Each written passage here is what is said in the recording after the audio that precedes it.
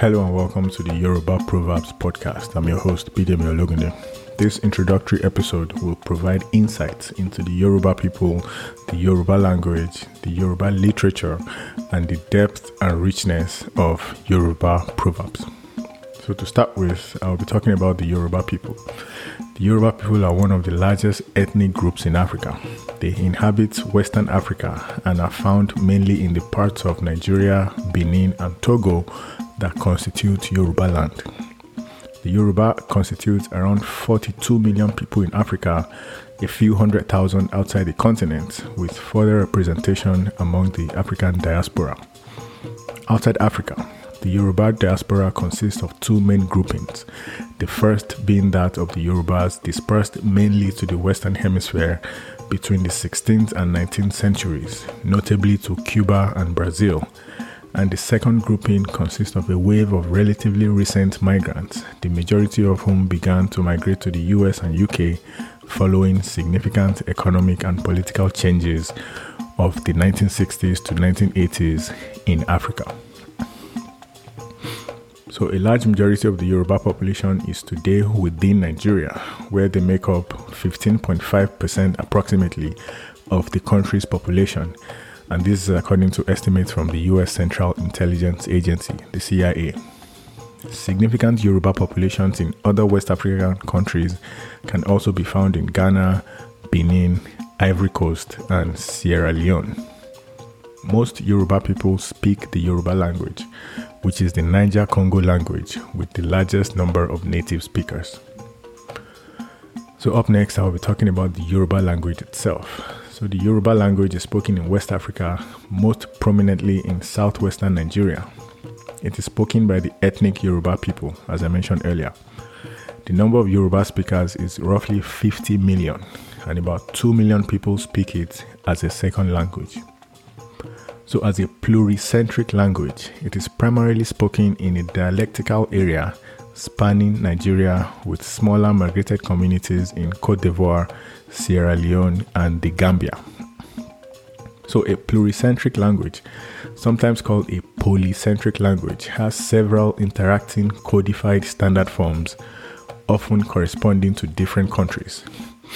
Many examples of such languages can be found worldwide, among the most spoken languages, including but not limited to Chinese in mainland China, Taiwan, and Singapore, English in the UK, US, and elsewhere, French in France, Canada, and elsewhere, Spanish in Spain, Mexico, Colombia, and elsewhere, and many other similar languages. On the other hand, monocentric languages have only one formally standardized version. Examples include Japanese and Russian. In some cases, the different standards of a pluricentric language may be elaborated until they become autonomous languages, as in the case of Malaysian and Indonesian, and also in the case of Hindi and Urdu.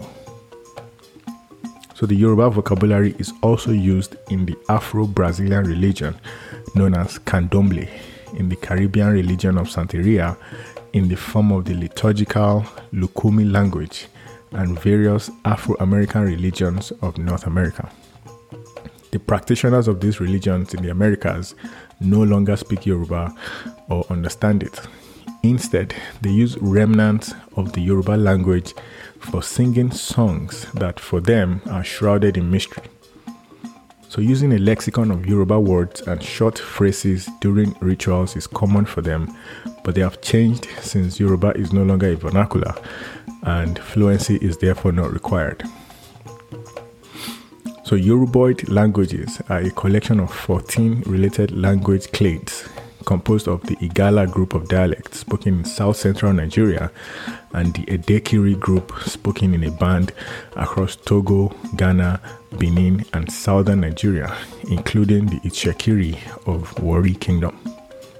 As the principal Yoruboid language, Yoruba is closely related to the Itsekiri language spoken in the Niger Delta and the Igala language spoken in central Nigeria.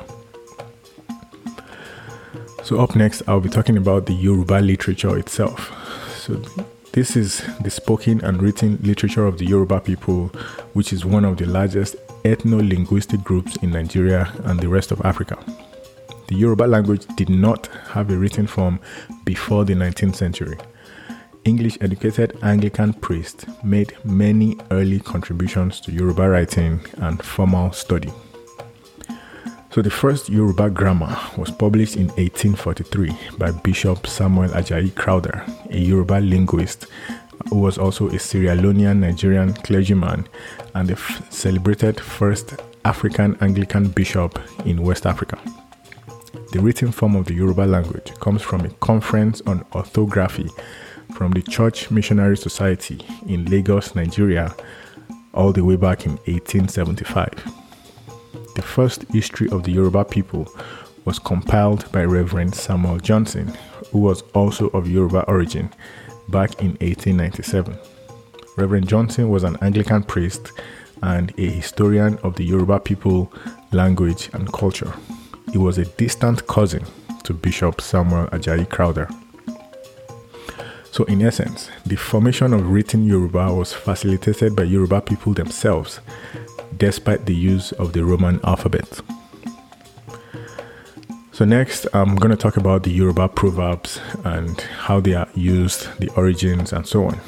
So a proverb is a speech form that likens one thing or situation to another, thereby highlighting the essential similarities that those two things share.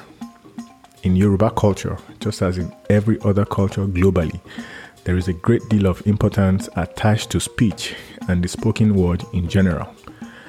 The Yoruba people approach speech with deliberate care, taking great pain to avoid careless, casual, or thoughtless statements whose damage might outlast several generations and lifetimes. To this effect, the proverb "Eyin loro, boba bale, fifo ni fo," which means speech is like an egg, it shatters once drop.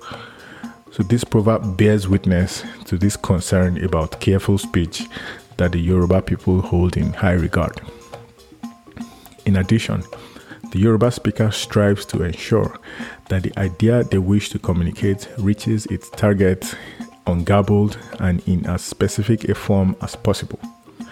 Suppose an explanation for such care was necessary. In that case, one need only remember the importance of relationality in close living communalism, especially when speech also happens to be the most available and therefore most common transactional medium.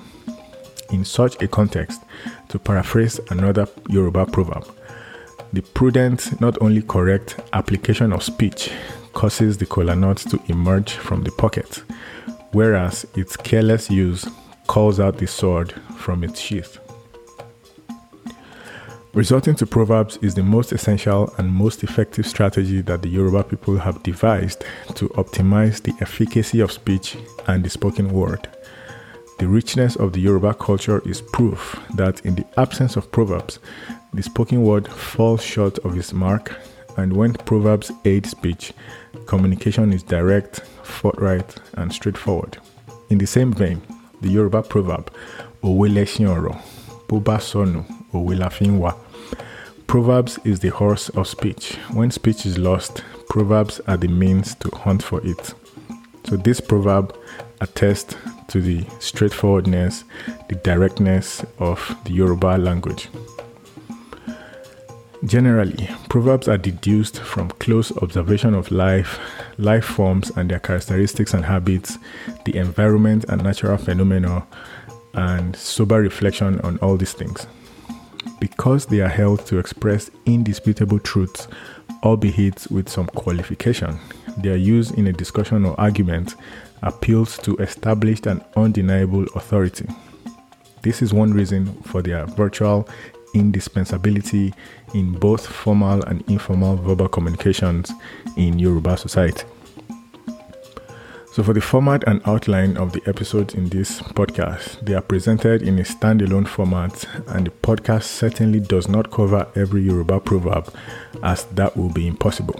However, the goal is to showcase the richness of the Yoruba people and our rich history, culture, and language, and also to provide some kind of ongoing education to the new new generation, especially those that are now being born outside of Nigeria, to be able to hold on to and remember and recall the language and the richness of the language that has shaped generations of their family, basically. Each episode will feature 5 proverbs with their direct translations and their meanings, followed by a brief explanation and applications to daily life. Thank you for your time. Let's get to it. The Yoruba Proverbs podcast is produced by Sunshine Media in association with Alowole Productions. Audio engineering and graphic design by Bidemi Ologunde. Senior producer Bidemi Ologunde. Executive producers Olufolarin Ologunde and Tobiloba Ologunde. Make sure you subscribe, rate, and review the Yoruba Proverbs podcast on Apple Podcasts, Stitcher, Spotify, Amazon Music, Google Podcasts, Pandora, TuneIn Radio, or wherever you listen to podcasts. And please share the show with anyone that you think might benefit from it. For questions, comments, or any suggestions, please send an email to bidemi@bidemiologunde.com. Please remember to leave a review for the podcast if you find it valuable and your platform allows you to do so. Thank you for your time. See you on the next episode. Bye for now.